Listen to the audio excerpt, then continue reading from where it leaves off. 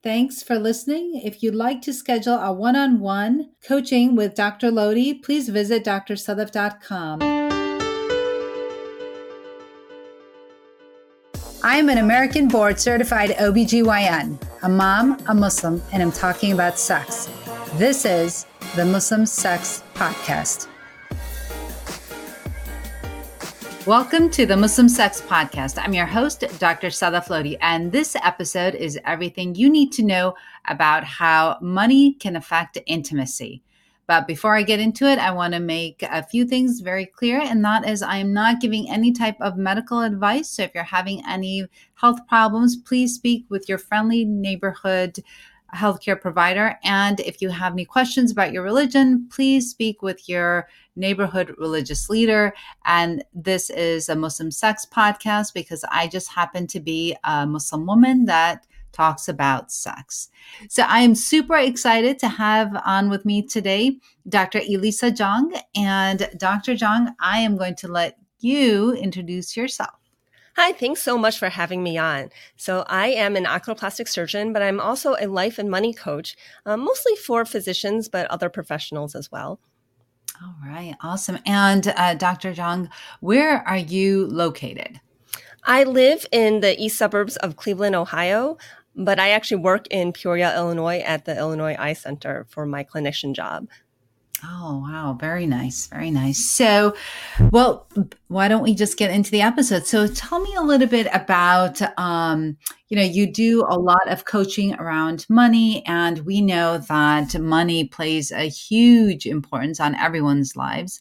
And we also know that one of the main reasons that people get a divorce is due to money and financial issues. So can you talk to me a little bit about that and your coaching and how you do that?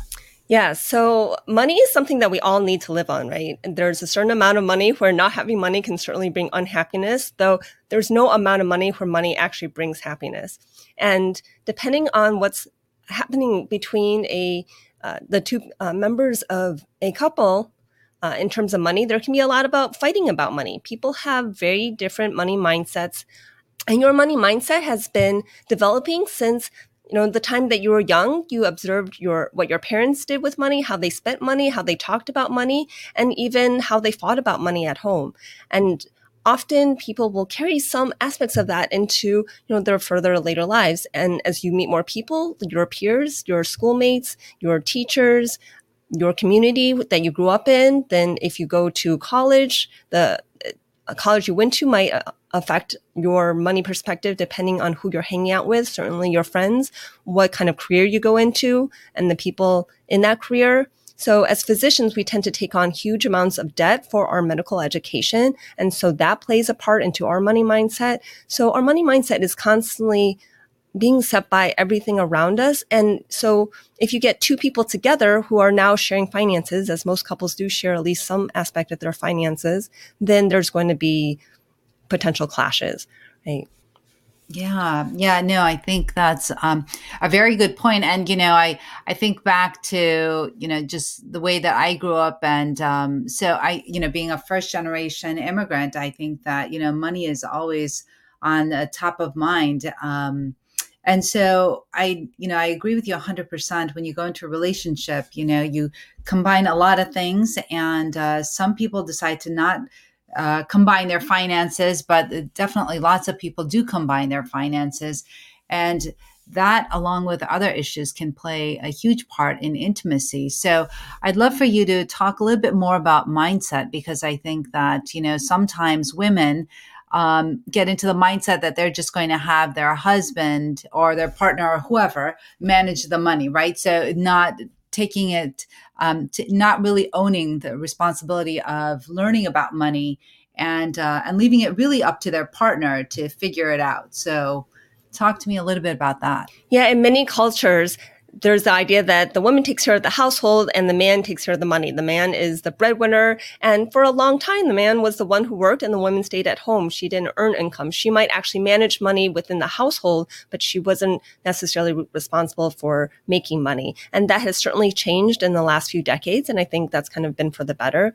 And now when we have couples, it can go every way. It can be like the husband is the one managing the money. It could be the wife managing the money. It can be them managing together. It could even be they both have separate accounts and then a joint account where they share some things. So I've seen and coach couples or individuals part of a couple. I don't necessarily do couple coaching, but who've had it go every single direction, including women where, yes, as you said, they grew up kind of in a culture where the man takes care of the money. So they let their husband take care of all the money. And unfortunately, sometimes things don't work out. They get divorced and they just find out that the money wasn't really being taken care of very well at all. And they're financially in a position much worse than they thought that they were. That, throughout the marriage, there might have been, plenty of money. They lived in a nice house, had nice cars, but that there weren't really any assets or investments or savings that had developed over time. Yeah, yeah, I think that happens a lot, right? So, oftentimes, and sometimes that women find out when their spouses pass away, right? The same thing is that if they had no knowledge of how the money was being managed, and they didn't even know if they had any savings, they didn't know where their accounts were, and then all of a sudden they're no longer with their partner. They don't know what to do because they have absolutely no knowledge of it. So what would you recommend would be a good way for anyone to get started in terms of learning about money and how to manage it and how to make sure that they are financially savvy? Yeah, so financial education and just learning about finances, money is certainly a way to start. But I would say if we're going to focus on couples, communication is really key and important. Yeah. And having an open communication and understanding each other's money philosophy and values with money. I think that's really where it starts, and coming in with a curiosity and an openness as opposed to this is the right way and we should do it this way type of mentality.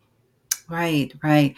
So, so we talked a little bit about, what happens to couples. And I think that, for women, like we talked about, a lot of times they don't know. So what would you suggest would be a good way for women to start learning about, financial literacy? I know that you said, it starts early on, but what are some ways that they could, you say that they never learned anything early on.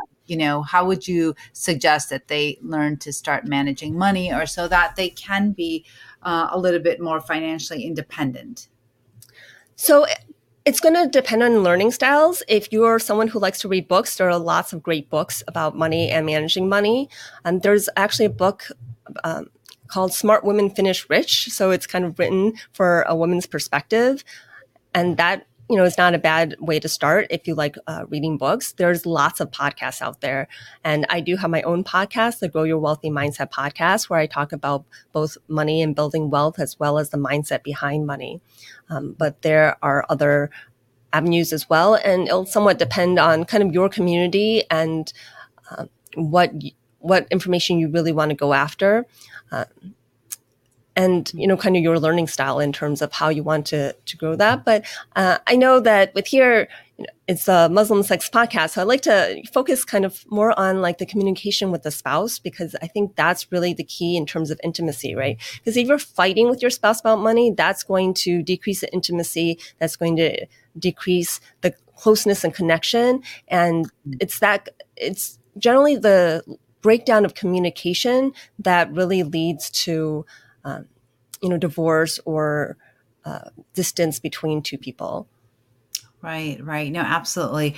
There's different types of intimacy, and I talk about that a lot on my podcast. And definitely, one of the biggest types of intimacy that we have, aside from physical intimacy, is emotional intimacy. And so if you don't find that you can communicate with your partner, and actually communication is, when they surveyed women regarding how satisfied they were in their sexual relationships, the number one factor was communication. So, as we can see, it kind of permeates throughout all different aspects of a person's life, not only in their relationships, but also in, financial relationship and financial literacy. And it's so important to keep that communication open between the spouses and to make sure that they both know what's going on. But yeah, absolutely. If you don't have that type of emotional intimacy with your partner, then I think that communication plays a huge part, and when that breaks down, then everything falls apart. So I agree with you. I think that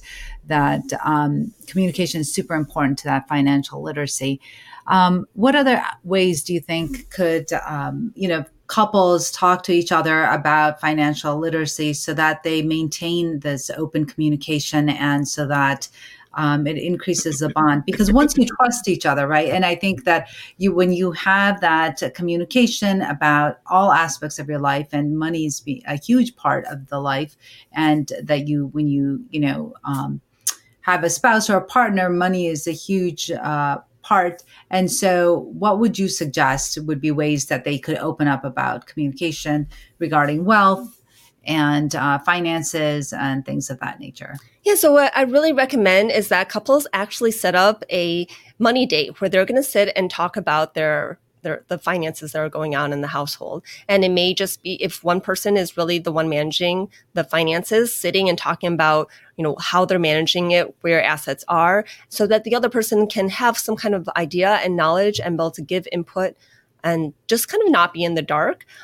Also, in the very beginning, if you haven't done this, actually just sitting and talking about like what your values are behind money. If you have children, do you want to be saving for their college? Do you want to actually pay for their college, or is that a value to you? Because I've seen just friend couples where one person's like, "Oh, my parents paid for my college. I think it's important to pay for my children's college," where the other is like, "Well, I had to figure it out my way. My kids can figure it out themselves," right? So even getting on board with the kind of values of what you want to spend that money on. How much do you want to save and invest?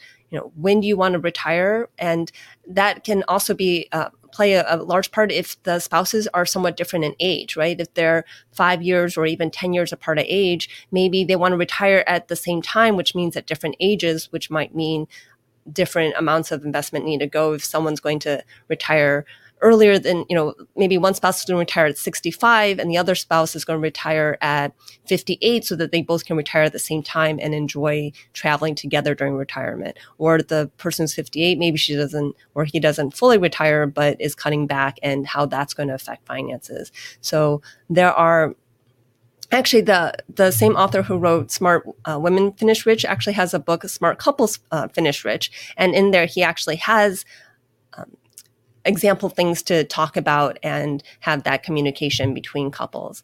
I also think it's important to just have that each person in a couple has some discretionary income that they can spend without permission from their spouse, whether it's they have some percentage of their paycheck that's just theirs that they can spend on anything, or there's a certain allowance essentially, whether that's 200 a month, 500 a month, 1,000 a month. I mean, that's going to depend on your own household finances, of course, but there's just something where, you don't have to ask for permission. If you want to spend on, golf clubs for the man, or, a designer purse for the woman, there's no saying like, oh, like, I don't value that, because there's also same-sex couples, so I don't want to make it so that it's only heterosexual, but there are going to be things that someone values that the other person doesn't value at all, and there's no reason why you can't spend money on something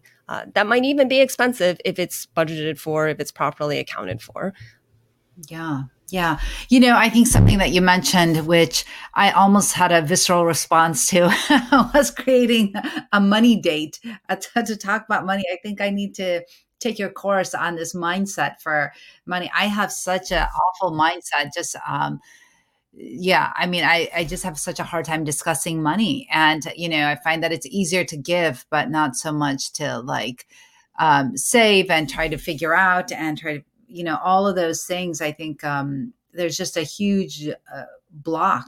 And I think that that's why it's so important to learn about money, to try to overcome, whatever that fear or that anxiety or whatever it is regarding money, that you kind of overcome it so that you can become more financially literate and also financially savvy. I think that was also a very good point what you bring up in terms of putting aside money for discretionary expenses, because I think that sometimes couples or one person may feel like, oh, I can't buy this because, that's going to affect our finances. And what would the other person say? And, they always think that I'm a spendthrift and I don't save. And so, all these thoughts go through your head. And so, it's always good to know that you have, a certain amount of money that you've set aside for yourself. And actually, I've created this where I've created a separate checking that's just mine that I can do whatever I want with, and I don't feel guilty about it.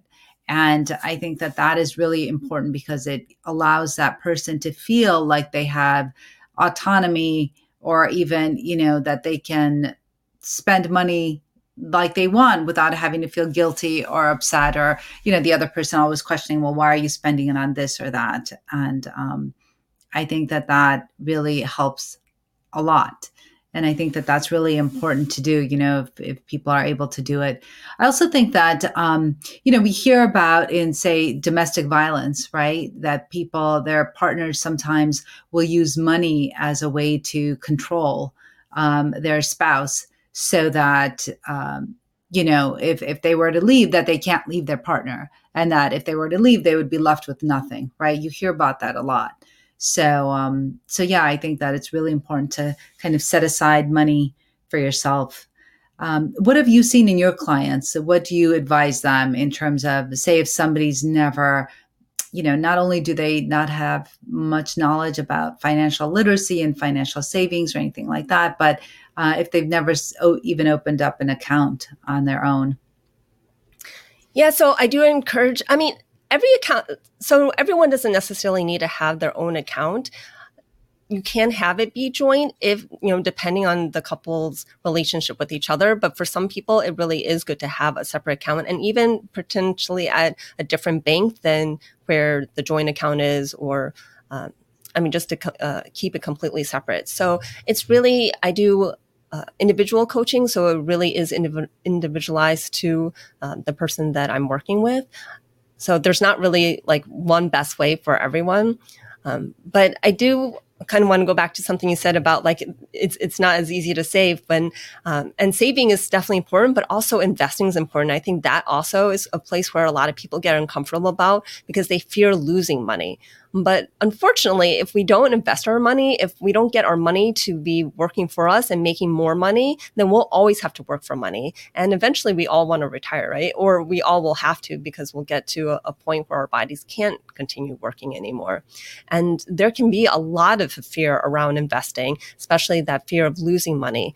But I want to let you know that even with savings accounts actually paying reasonable rates right now, inflation is high enough that if you just leave all your money in savings accounts, then you're still kind of losing compared to inflation. And there's no way that you're going to make enough money to just save and have enough for the rest of your life. Your money really needs to be working for you, unless somehow you really win like, 10, 15, $20 million in the lottery, or and then even that, you find a lot of lottery winners who go bankrupt because they don't know how to manage that level of money. Yeah. Yeah. That's such a good point. Right. And I find that there are people that have serial businesses, and, they go from one business to another and never quite really understand how to invest or to save or how to make money. And like you said, learn how to have your money work for you all the time, so that you're not always having to work for money. So I think that that's a very important point.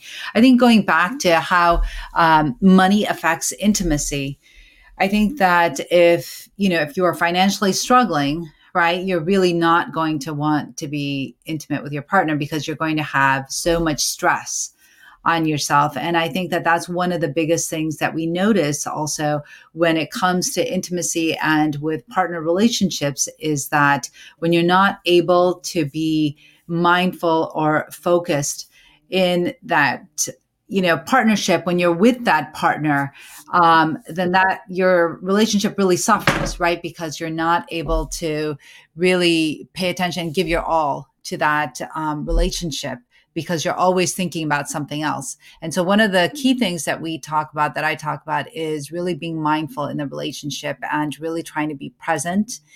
And if your money and your finances are I guess would you say safe or, being taken care of, then you really have one less thing that you worry about and that you can be more present in your relationship, right? And that would really help the relationship. But if you are really uncertain or you don't have good management skills in terms of your money, then I think that that would really impact the relationship. Have you seen that in your clients?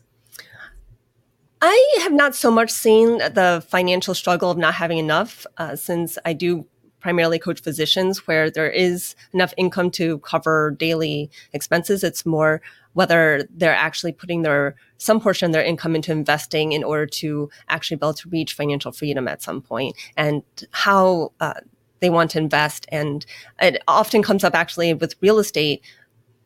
So real estate investing, one person looks at as really risky, one wants to really do it to, really develop more cash flow more quickly than investing in the stock market. But I will say that if you do have a couple where is financially struggling, and it is that there's a limited amount of income coming in, then it's really important to be on the same page when kind of deciding what you're going to spend. And I don't really love the term budget because budget's like sounds restrictive, right? Like a diet for eating sounds restrictive. But think about it as a spending plan, that you are planning out your spending ahead of time so that you're not caught off guard, and you know where you want to put, like where you're going to put all the money that you're having coming in, so that you know that you have enough. You know you have enough for the mortgage or the rent. You know you have enough for food. You know that you have enough for even the fun things, for those discretionary things, because, money is a tool, and it's really not good or bad. But it can bring us happiness, and we do want to spend our money in ways that are more likely to bring us happiness. So having that intentionality, and then also doing it together, right? Because if like one person really feels that travel and vacation is really going to bring the rejuvenation and happiness, and the other person, is really more wanting to buy some expensive, it doesn't matter really what, like having that discussion of like, well, if we have limited funds and we can't do both, do we do one year, one the other year? How does that get divided up? But again, it's all about kind of that communication. Yeah, I think what you say is so important, right? Is that to sit down together and, when you're growing up, you learn that, your money should be divided into like saving, donate, and spend, right? Those three categories. And I think that if you're not really sure how to start with that, I think that starting up as a couple and figuring out what your values are and things that you find super important and how you want to save and spend and donate is really important. And just like what you said, right, to be on the same page. And I think that really it all starts from communication and getting that conversation started. I'm feeling like I need to get that conversation started. I've been lax in that department as well.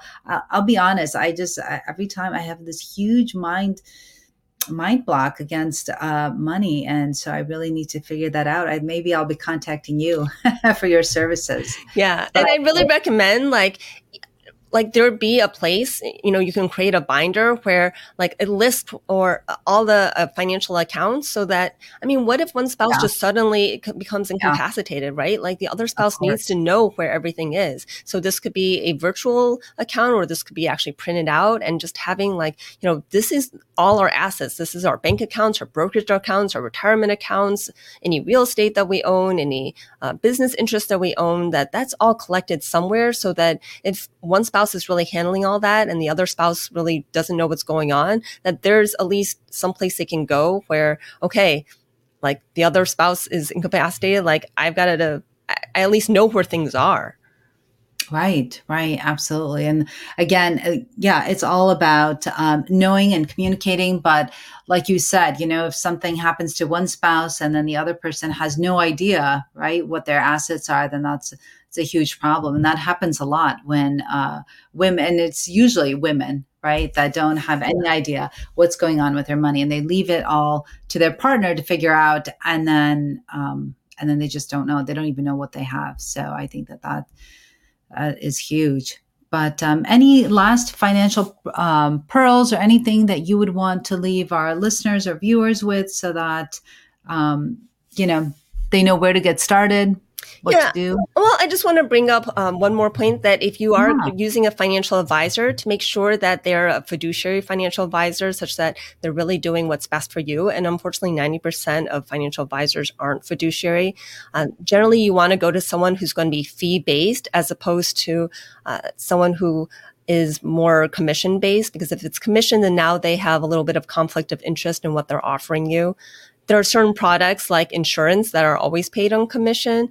And there are insurance products that most people should have, like life insurance. You generally should have term life insurance and not whole life or any kind of life insurance that also mixes investing. For most people, there are some people where those kind of insurance products can make sense. And whenever you meet with the financial advisor, that both members of the household are meeting with that financial advisor. So they really get a sense of both of the values and financial goals, and everyone's on the same page. Yeah, that's great. Actually, that makes a lot of sense, right? And I didn't know about that commission based versus you said what, fee Yeah. based and term life insurance. Term life insurance for most people, 99% of people, all you need is term life insurance. If you need life insurance at all, there are people who don't necessarily need life insurance. If you're single and you have no children and no dependents, then you might not need any term life insurance. But yeah, stick with the term, because so I think a good sign of a financial advisor you don't want to work with is someone who starts selling you a whole life policy or ABUL or universal life or any other type of life insurance than term life. If they're doing that, then that's a clear sign to walk away. There are a lot of financial advisors who just want to manage your portfolio, and they're going to charge you an assets under management fee, typically of 1%, but even up to 2%. And I would shy away with working with any of those people as well, because really that decreases the return of your portfolio significantly. And it doesn't take that much education for you to be able to manage your portfolio just as well as they would, just by doing what's called index fund investing. Okay, well, excellent. Well, thank you so much. So, how can people get in touch with you if they're listening to you, and they're like, wow, she is amazing. I really need to get in touch with her. How can they get in touch with you? Yeah, so go to my website, growyourwealthymindset.com. That's the best way to get in touch with me. You can send me a message straight from there. You can get on my email list. If you want more financial education, again, I have the Grow Your Wealthy Mindset podcast, and that's available on Apple Podcasts, Google Podcasts, Podcast Addict, and hopefully whatever your favorite podcast app is. I'm also on Facebook and on Instagram. On Instagram is at Grow Your Wealthy Mindset, and at Facebook at my name, at Elisa, last name Chiang. All right, excellent. Well, thank you so much, Dr. Zhang, for joining us today. And well, we are done here, and it's been real and really intimate. So remember, this is not meant to be any type of advice, financial advice, actually, in this case. And so if you have any questions about your financial assets, please speak with your financial advisor. And if you don't have one, then please contact whoever you usually reach out to for financial advice, and or Dr. Zhang, who is here to help you out and help you with your finances. Yes, so I do want to say I'm not a certified financial planner, but I do help people I empower people to manage their own finances. And most people are smart enough to actually manage their own finances. Excellent. Well, thank you so much, Dr. Zhang. And until next time, this is the Muslim Sex Podcast.